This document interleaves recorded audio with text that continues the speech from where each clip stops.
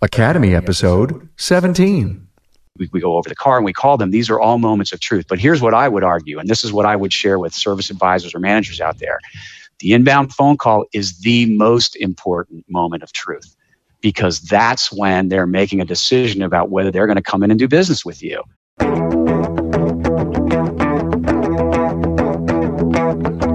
Welcome, automotive aftermarketers, to a Remarkable Results Radio Town Hall Academy.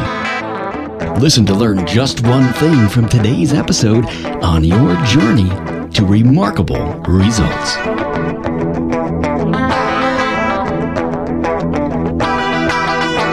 Welcome, aftermarketers, to the matching audio podcast of the Town Hall Academy video on what happens when the phone rings.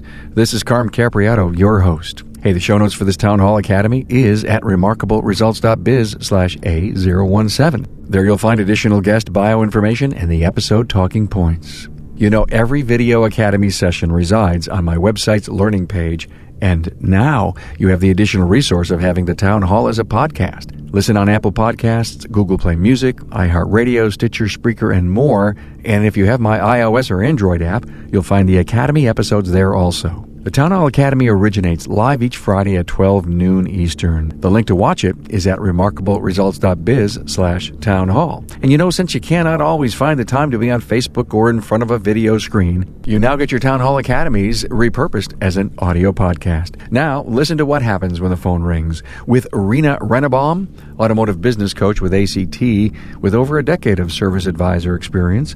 Rena's experience in coaching and training service advisors has allowed shops to not only build their total sales exponentially, it has helped build a stronger net profit as well.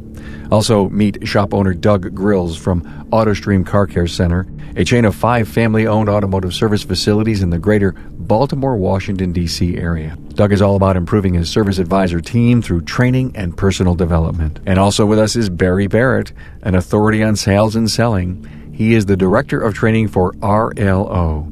Now, during Barry's career as a service manager and top salesperson, he honed his talents in communicating with people. His passion for providing tools to train owners and their teams to the next level is unlimited.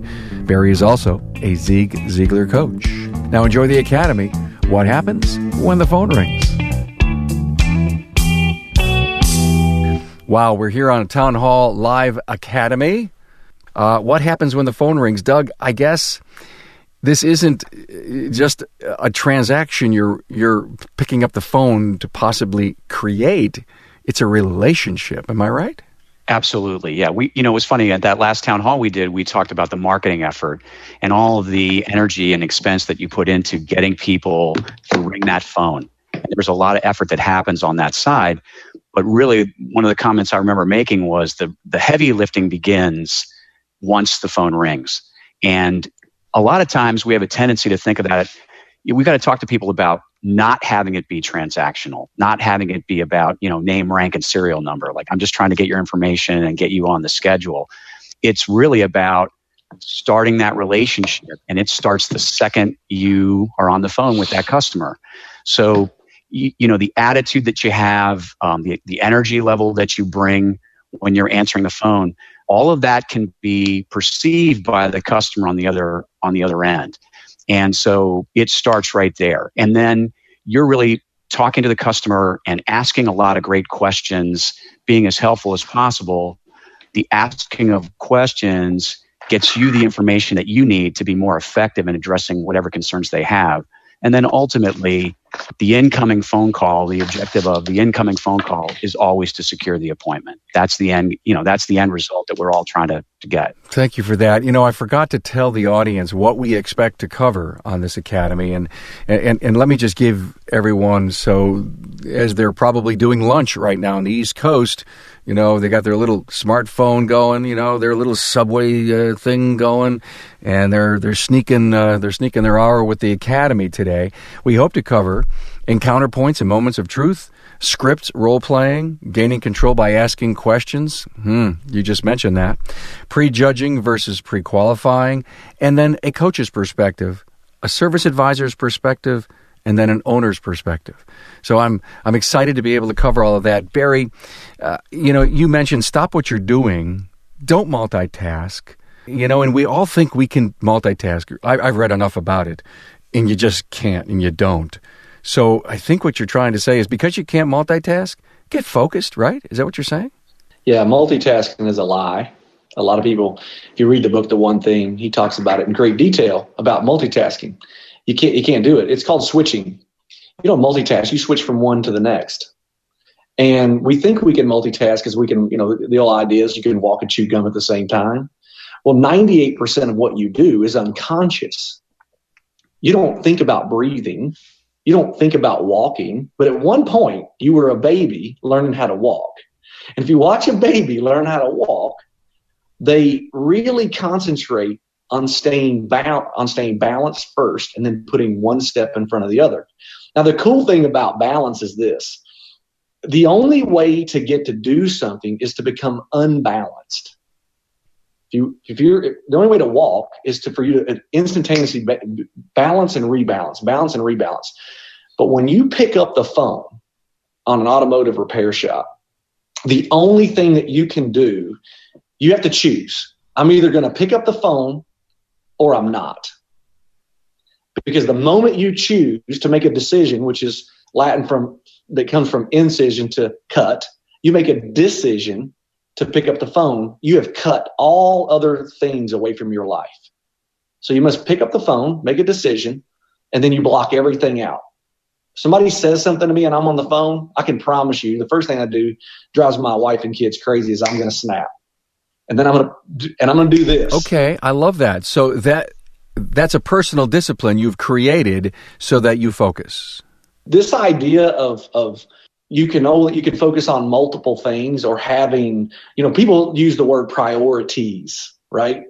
Priorities is a new thing to us. It's a very modern thing to think about. You can only have one priority. There is no such thing as priorities. You have one. So whatever you make a decision to make a priority is all you have. The most people try to be generalists. We treat sales as a pseudo profession. And we act like it's a pseudo profession. There's no degree for it, no certification, none of that stuff. So all of a sudden we say, oh, it's the gift of gab. No, it's the gift to focus and listen and to solve people's problems. I'm in the pain management business. Okay. So it's my job to listen to you, hear what your pains are, and then manage that pain. So when the phone rings and you pick it up, they have a pain, they have a problem, and we're in the pain management business. And we think that we have the answer. I'm coaching somebody a while ago, and they said, well, I work for a dealership, so the reason I could answer the phone so effectively there is because I already knew what the solution was. And we role played it, and he said he used ignition. And I said, well, did you know 100% that the ignition needs to be replaced? Well, no. Then you don't know. Mm-hmm. If it isn't 100%, I'm a really black and white guy. I get in trouble for it. If it isn't 100%, then you can't give advice. So, Rena, going along with what Barry's saying, there's got to be some tricks to get yourself in the moment. Snap your fingers. I mean, is it important to smile and take a deep breath? Oh, absolutely. Yeah, there's a lot of tricks that you can use. One thing that I've seen is putting a mirror on the phone. So when you go to answer the phone, you take a look at yourself and you want to be the best version of you. And so if you have a scowl on your face or if you're not absolutely in the best version of you, take a look. Or have a sticky note on your phone that reminds you, and whatever that may be, or put a picture of your family next to your phone. What is it that inspires you to answer that phone and be the best version of you? So scripts, Doug, is that going to be helpful for an individual who gets into that right frame of mind? I would hate to think that someone would be reading a script, but I guess it's almost like I guess if you practice and role play, it's natural. Help us understand that. I think scripts are important, and I understand that comment that people sometimes will say, "Well, I want to be natural. I just want to do this the way that I'm accustomed to doing it." My comeback to that is, I'm not asking you to talk in a certain way and only say these words. I'm asking you to practice what it is you're going to do when you pick up that phone.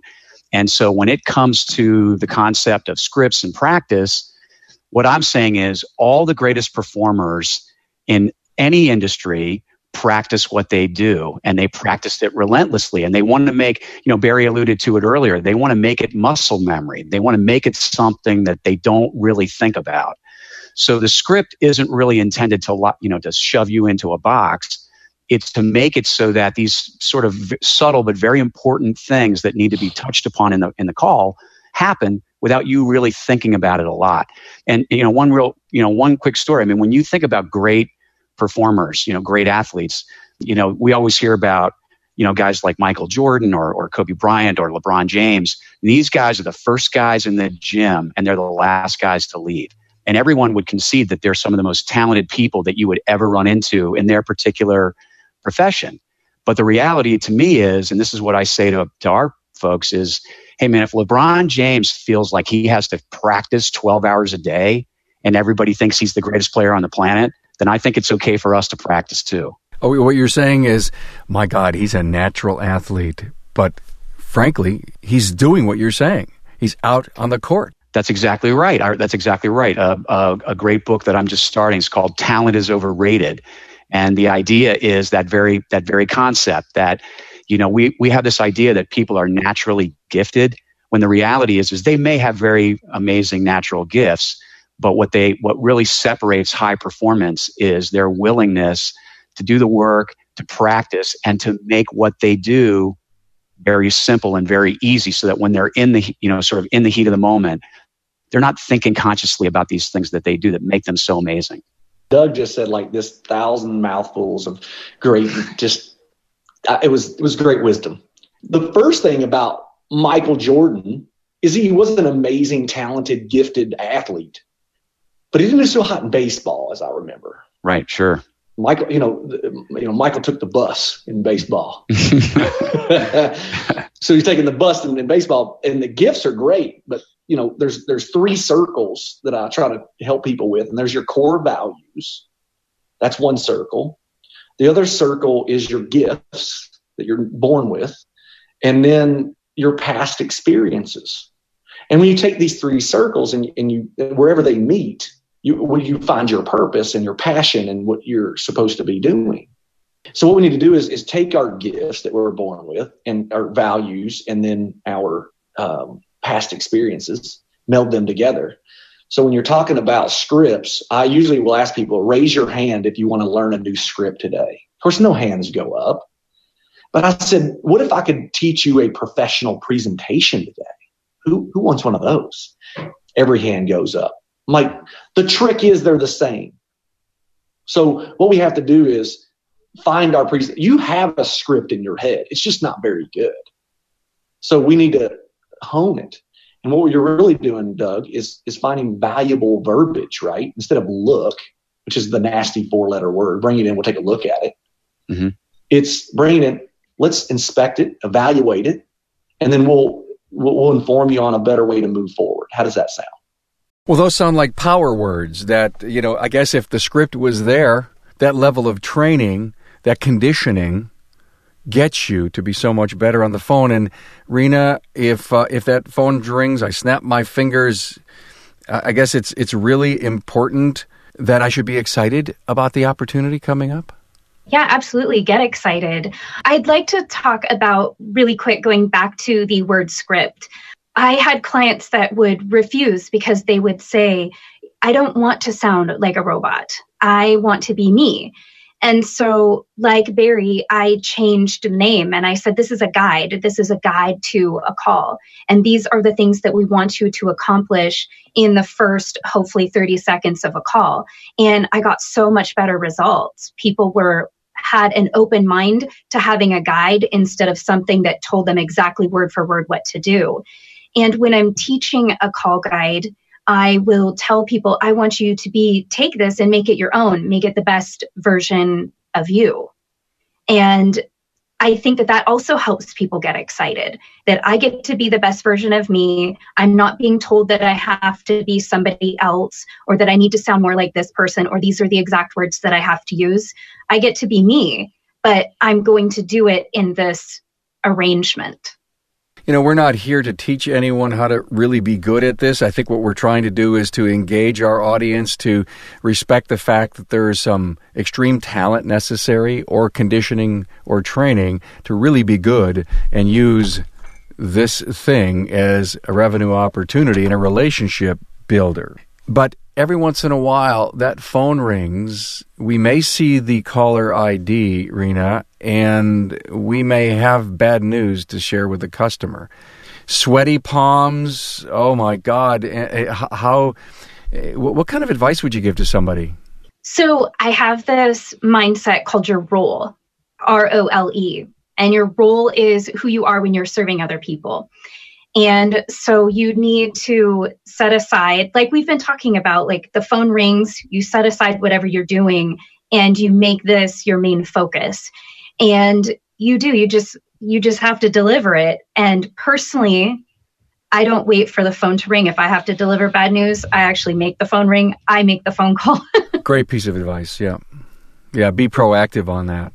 Yeah, and I even think, to be honest with you, and I'm borrowing a little bit from Barry's podcast this morning, but something that I believe personally as well, which is that when you say I'm going to call you up and give you bad news, that's sort of something that exists between the space in your head. In other words, just saying that probably sets you up for a potentially less than optimal interaction with the customer. So, when you're calling the customer, I'm here to tell you what we've found on the car, and I'm telling you what we need to do to make it better.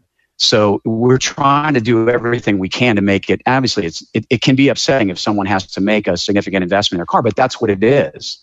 It's an investment in their vehicle, the second highest expense probably that they have behind their home if they own a home.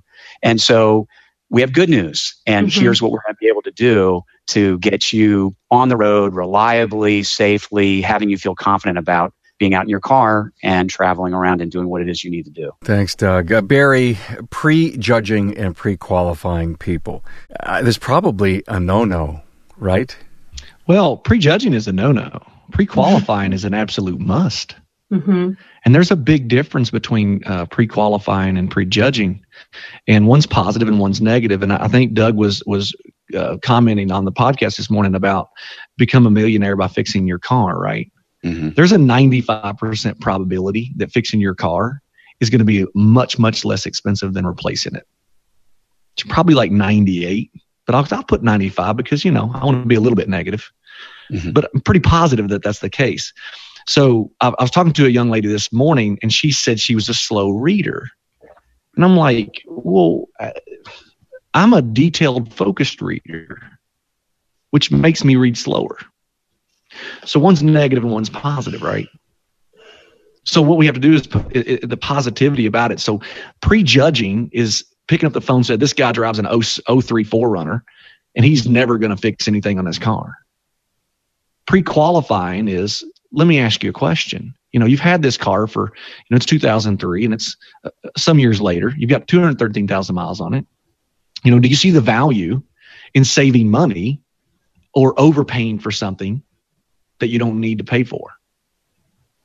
Now that's pre-qualifying. That's a loaded question. I get it, but it frames it up in this way where if you don't fix it, you're going to overpay for another something else. We have the greatest business in the world. You're telling me that if people don't use my service to fix their car, they have to go overpay for something drastically that's going to drop in value the minute it moves from this set of pavement to this? Wow, that's pretty easy. So, Doug, gaining control by asking questions, does that make the customer feel awkward by drilling down those questions, or is that something that you guys do? No, it's something that we do, and to me, it's very much a part of this relationship building process because. When you think about it, if you interact with people out in a social event or something, if you want to know more about them and who they are and what makes them tick, you're going to ask them questions about what they do for a living or about their family. It's very similar in that regard. And questions sometimes when you're talking to advisors or people that are on the phones, sometimes there's a feeling that, hey, when I'm asking a question, I'm kind of handing the conversation off to the customer and now they're in control of where it goes. But I would argue it's just the opposite. what you're doing is you're gaining valuable information that from the customer about their situation or what they use the vehicle for or what their particular needs might be. And you're going to be able to tailor what we're offering and how we can help.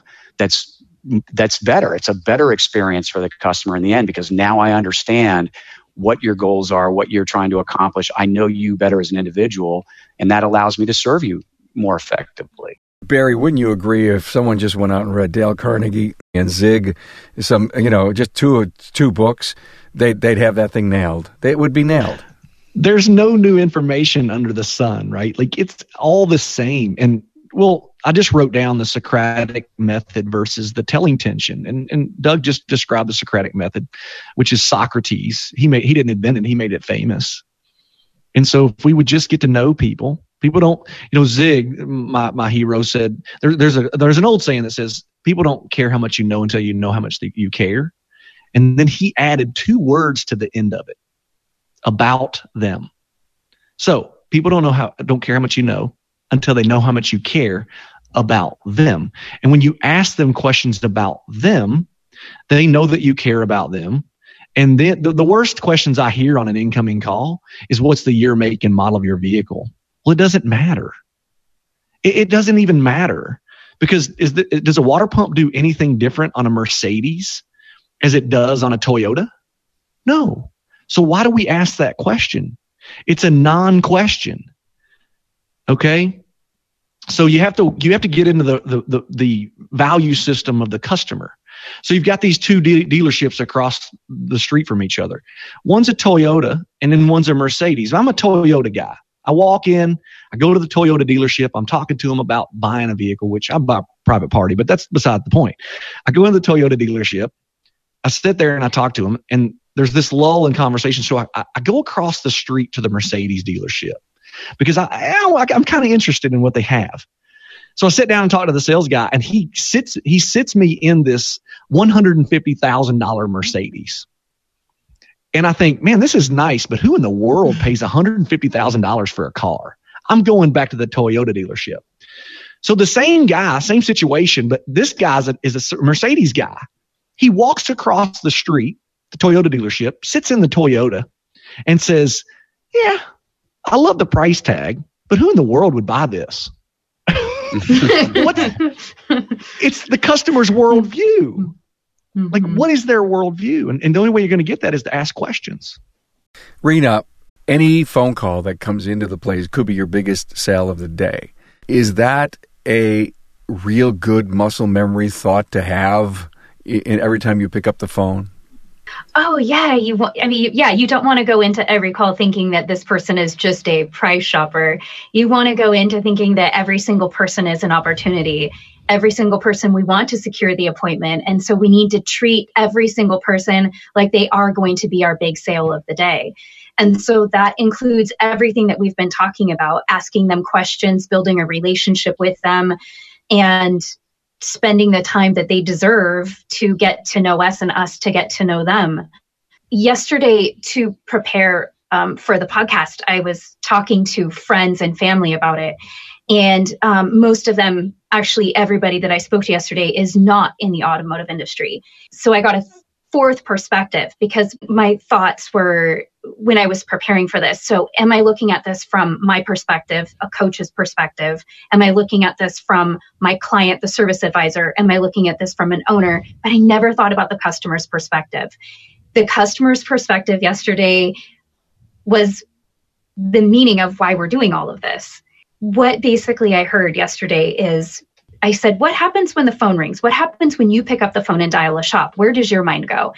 And the first person said, I sure hope that they answer, because they don't always answer the phone. The next person said, I'm really nervous because I'm a woman and I am afraid that they are going to take advantage of me because I don't have anybody that I can call and ask if this is true. And the other person said, I hope that I'm going to be using the right terminology and that they don't look at me. So she was worried that she was going to be prejudged because she may not be using the right terminology.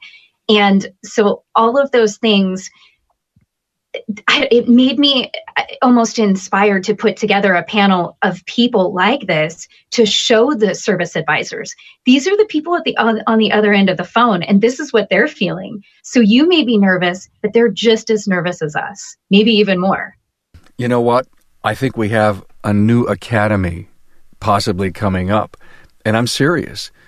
We need to get a panel of consumers, that you would know. There's someone would be friendly, wouldn't be afraid to come on the show. And we need to ask them some interesting questions about that perspective. And you just made me start to think about it. I called a good friend who is a podcast alumni and a service professional yesterday, and it answered and said that my call may be recorded. And I'm at a point today where, yes, I know the value. I'd love to talk about the value of using the recorded calls as coaching opportunities. But what are the consumers saying about, my God, I call Verizon, I get that. And I call, the shop down the road, and I get that. I know the value of it, but is that a little too much? Or are people they understand, they get it, and they move? Oh, I think people understand. For me, it is my biggest tool when I'm working with a service advisor. There's nothing more impactful or powerful for me to play the call and say, this is what you sounded like. On Monday, I played a call for somebody who's one of my really great service advisors. He has 25 years of experience. He's amazing. And I played the call for him, and I said, Joe, what did you hear in this call? And he goes, I was really distracted. He was doing what Barry says doesn't exist. He was trying to multitask, and it wasn't working. Even with 25 years of experience, it wasn't working. He wasn't able to do it. And he wasn't able to put his heart and soul into the call. He didn't make a connection with the customer, and she hung up. Here's the thing, and that's exactly right. And you have to refocus, and everybody makes mistakes. You put me on the front counter, I'm going to try to multitask at one point. Mm-hmm. But if I don't have that script playing in the back of my mind, that it doesn't exist, I'll get caught up into it every time. It's a script. We all have one. But, I'm talking to a guy today on the phone, and, I'm asking him, well, how many books have you read on this subject? What happens is we show up, shop owner pays us to train somebody. They think that because I'm getting paid to teach them that all the information lies in here and that's all they ever need. And I'm thinking, if I thought that was true, we'd be in huge trouble. I told him, I said, I read for about an hour and a half a day. And it didn't start out that way. It started out 10 pages. And you read a book about selling or answering the phone, whatever it is. And then it starts to go. He says, well, I don't comprehend. And I'm like, well, it's because you don't read. I was a remedial reader. I was talking to my son yesterday, and I'm pretty open. I had to retake the 6th grade. You don't just show up and you're gifted and you just, here you are. You read, you write, you listen. I get up and I listen to sales podcasts every morning. Does that make me boring? I guess. I don't know. But it will make me successful. Absolutely not. Are you kidding me? Oh, the only reason I listened to the podcast I was on is because you and Tom were on it. Oh, I know that's the only reason you listen. Yeah. Oh my God. Well, I have to give you a lesson on how much you'll learn if you listen. No, I know what a loyal fan I have. But you all bring up such a great point, and I'm so glad we went into this recording piece. Doug, are you recording calls? Yeah, we do. We have a situation where, depending upon how the call reaches us, it gets recorded. So, as we talked about before, so somebody's calling in and it says the call is recorded for quality assurance purposes, which, as we're all discussing, is something that's very common today, right? We all make phone calls to different companies and different providers, and we hear that, and we don't really think that much about it anymore, where there was probably a time where that might have intimidated us in some way. So yes, we have call recordings, and I agree with the comments that Rana made, that they're incredibly valuable because people, they think of themselves in a certain way and how they handle the situation in a certain way. And then when they're actually faced with listening to what they said and did, it gives us the opportunity to really, as we talked about before, hone our skills. And the thing that I love is with technology today, I would tell you that we have in our organization, there's probably a handful of emails that go out every day with call recordings and notes on here's what we did, and here are the positives. Here are the areas where we could make some improvements, and what are the key takeaways. I love what you're saying. Can you walk me through a coaching moment or opportunity? And is it you that's doing it? Is it a coach you've hired to do it? Who's doing it? We do it internally. It's not me personally. It's my director of operations. So we've worked over the years with different coaches and different consultants, and we've sort of figured out, hey, how do we want this coaching to occur? So take me to an aha moment that you know was someone discovered how they needed to get better, that they just were having a bad day, and you saw continual improvement because of this.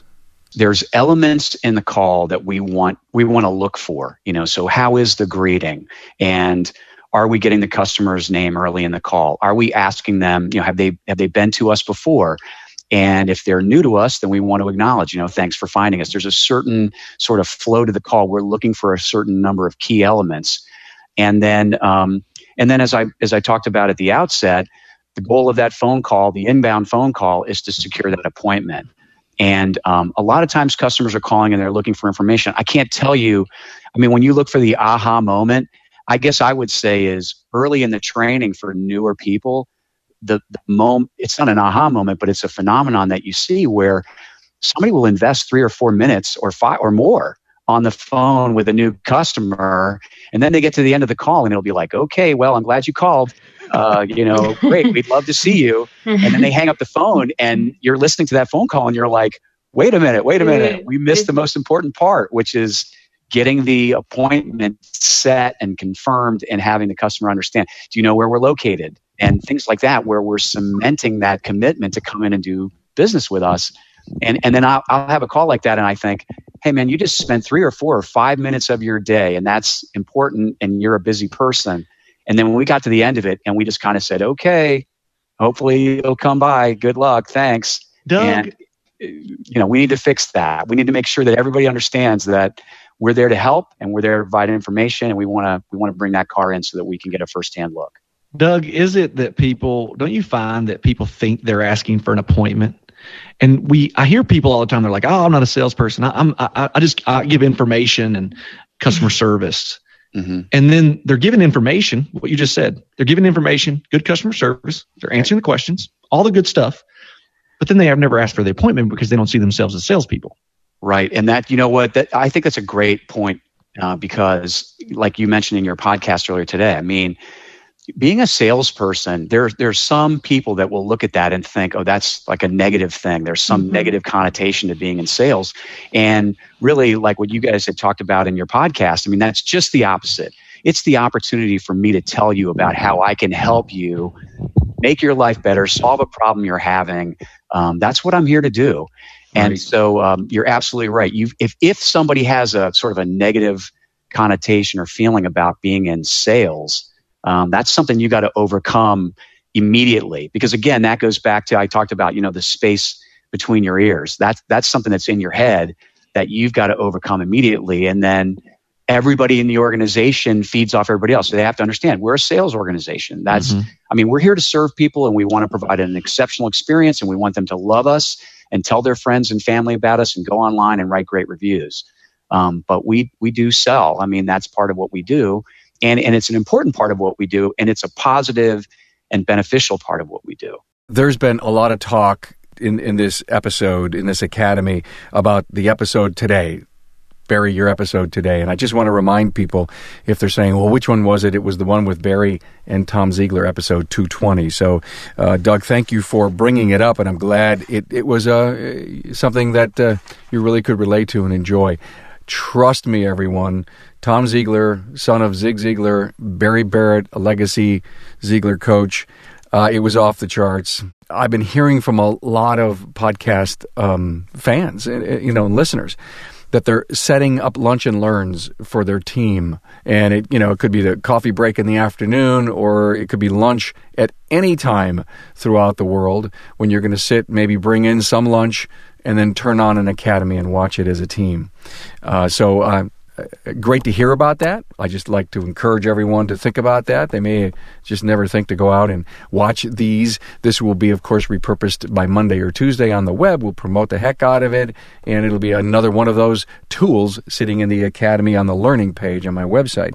Going back to the recording stuff, when technology was able to do this, Barry, Rena, Doug, was that really a breakthrough that really took that front counter's, ability to sell and the right skills to a level that never existed before? Was that technology necessary? Well, and I'll speak really quick on this, and we do a lot of role playing. I think people use role playing in the wrong way. I think people do role playing the wrong way, because if you role play, and I actually have a gift to do impromptu, and I could be one of those guys on stage and be able to react to other things. My mind just works that way. And when we role play, we expect people to be able to do that kind of give and take. Some people just don't have that, and that's okay. Man, I'm quick on my feet. I believe that's a gift, and I've grown that gift. We do this role play and we have the curse of knowledge. We only know what we know. And so the curse of knowledge says that there's a couple of things that it says, but one of the main things that it says is basically this: we only role play the way service advisors role play. And we don't really get the real customer experience. And when I play, this is how I do it. When I play a real call, when the customer says something, I'll pause it. And I'll say, what should you say right here? What in our script, in our presentation, should you say? And they'll say it. And then I'll say, well, I would say this, or I would ask this, actually, because I say nothing. But Barry, is there a right or wrong answer there or not? Oh, absolutely. If you tell something to the customer, if a customer asks you a question and you tell them something, you have a 95% probability of that being wrong. If you ask them a quality question based on the question that they said or the statement that they gave, you asked a question, you're probably on the right track. So somebody says, hey, I have a problem. I have a noise. My brakes are grinding. Okay. My question would be, well, let me ask you, is it the brakes that's grinding, or would you mind sharing with me why you believe it's the brakes? And they'll say, well, every time I hit the brake, then the noise comes, right? And then I say, well, would you be surprised to know that could be 10 to 15 different things causing that same symptom? Not, well, yeah, it's probably, experience shows probably the brake. So you probably need, it could be a caliper. It could be. If you find yourself saying it could be, you're probably not on the right track either. So would you be surprised is a great question. 10 to 15 different reasons. And they say, well, I just want a price. And I say, well, let me ask you, if I gave you a cheap price and you came in and it was double, how would you feel? It's a feel question, right? It's a good question. Well, what's the year, make, and model of your vehicle? Horrible question. Doesn't matter. Well, and they say, well, I wouldn't like it at all. And I say, well, if I gave you a high price, be honest, Carm, would you even come in? And I'm making a joke. And they're like, no. So how many have you gotten? They'll say 3. Well, based on what you know right now, which one are you going to choose? They'll say probably the middle, right? That's what most people say. Why? Because you probably get the quality and the price. And I'm like, well, what if I gave you the middle price and it was the cheapest quality? And they say, well, right, I wouldn't like that. Well, how are you going to know? And it gets them thinking. Like, that's role play, but that's a real world scenario. What you're doing is you're just conditioning the service advisor so that no matter what position or condition that this call takes him or he's in, lots of confidence to say the right things at the right time without exposing price, I guess, which is so key. You want them to come in and without really trying to say that you figured out their symptom. I mean, what's wrong, right? Rena, what's the objective of when that phone rings and we're on? I mean, is there an expected close rate, and is the close rate about getting them inside our shop? Give me your feel on the objective of the call. I think an average lead to conversion rate is between like 30 and 40%.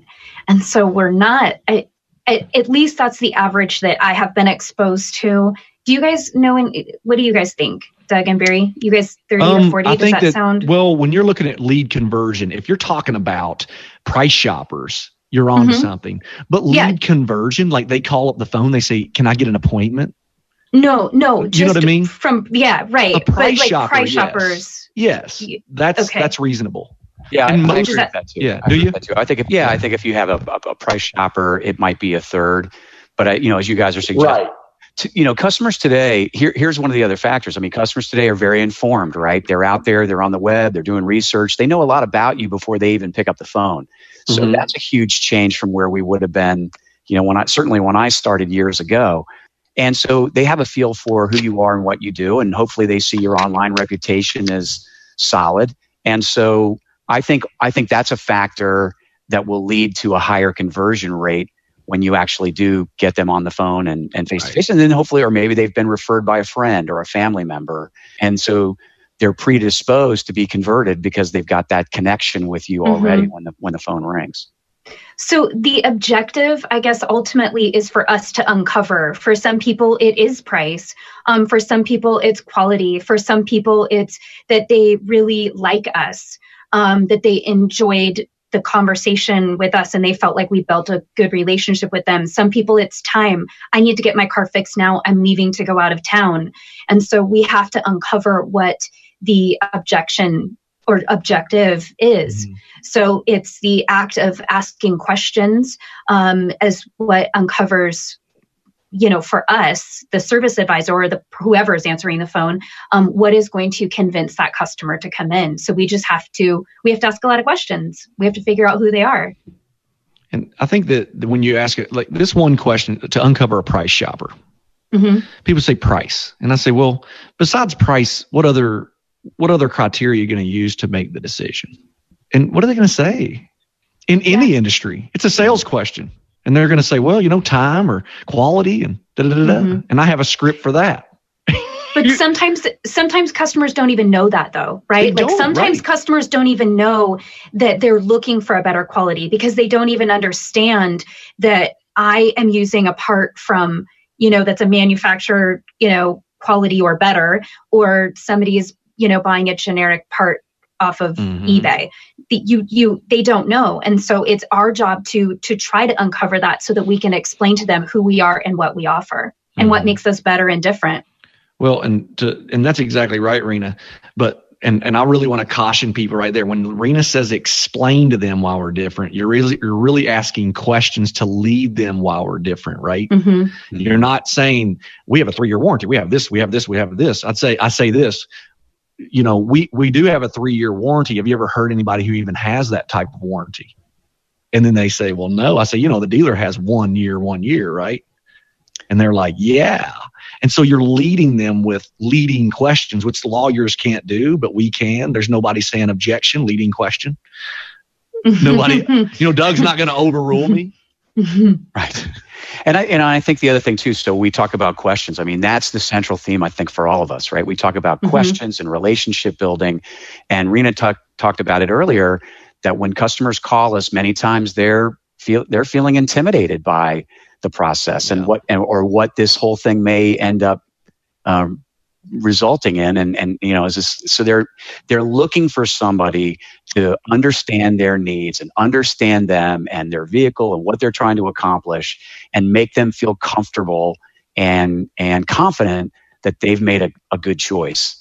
And the only way that we do that is, as we're all describing, this question process where we're talking to them and getting the answers and finding out what's important.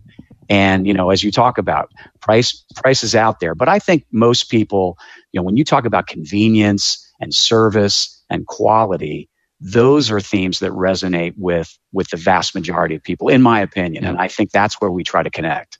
Price is the easiest objection to overcome. I want it to come down to price. The hardest objection to overcome is the one you create.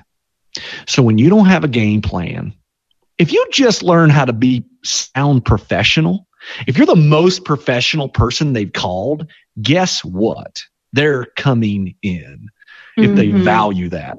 But I do this in classes, live classes. I secret shop people. I just take random people. I Google auto repair in my local area, and I put it on the speaker, and I price shop. And I'm the easiest price shopper Like, I make it easy.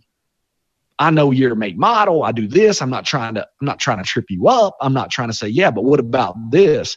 If you'll ask me to come in, I'm probably in. But you know how rare that is in our industry for somebody to ask you. They don't even know who I am. They don't know my phone number. They don't ever ask me to come in. And then my students, I'm like, see, you guys thought you were bad. You're the creme de la creme. Imagine if you get really professional, what happens? The price shopping, the incoming call, most people are trying to qualify their customers, Carm. I'm trying to disqualify them. I'm trying to get them not to come in. It's called the takeaway close.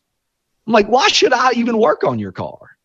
You called me. I'm trying to qualify you as a customer, but I'm also trying to disqualify you. Because if I asked you whatever the decision you're making it on besides price, and you say, well, price alone, I said, well, is price still most important to you? Is quality important as well? And you say, well, I can't afford it. You just told me you can't afford it. I'm out.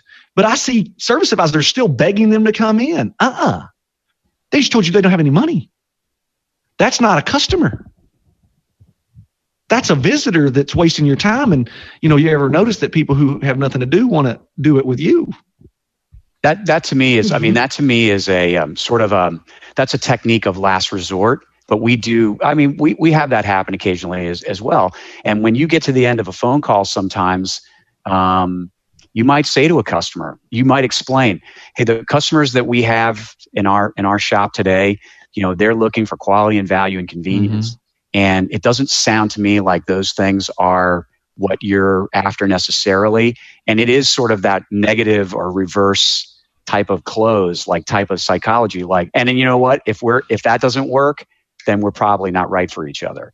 And that's okay. I agree with Rena's comments. Like, we want to treat everybody like they're going to be our best prospect, right, our best customer of the day. Yep. But it can happen at the very end after you've asked the questions and gotten the information and built the relationship that, hey, if it really, really comes down to it, maybe we're not right for each other. But that's sort of your close of last resort. That right. I use the trust close at the end. We built our business on trust. Does that make sense? And I said, they say yes. And I say, so we made a decision a long time ago to explain price once, then to have to apologize for quality for the rest of the time we're open. And I really hope you appreciate that. Mm-hmm. So I think you can understand why it's not a good idea for me to give you a price, but I hope you you're find what you're looking for. Can you give us a final swing thought, if you will? And hopefully everyone understands what that is. When you're golfing, you always want to go over that very important swing thought so the ball goes straight and long. What would be a great swing thought to give up to the service writers, service advisors, service managers that are listening when that phone rings? One thing that we mentioned at the beginning that we haven't talked about is this concept of moments of truth. And moments of truth is an idea that I read Herb Kelleher, who was a founder of Southwest. And what he's basically saying is that throughout the transaction, throughout the process, when the customer interacts with the company, these are the moments of truth that will determine how they perceive you and how they feel about what it is that you do.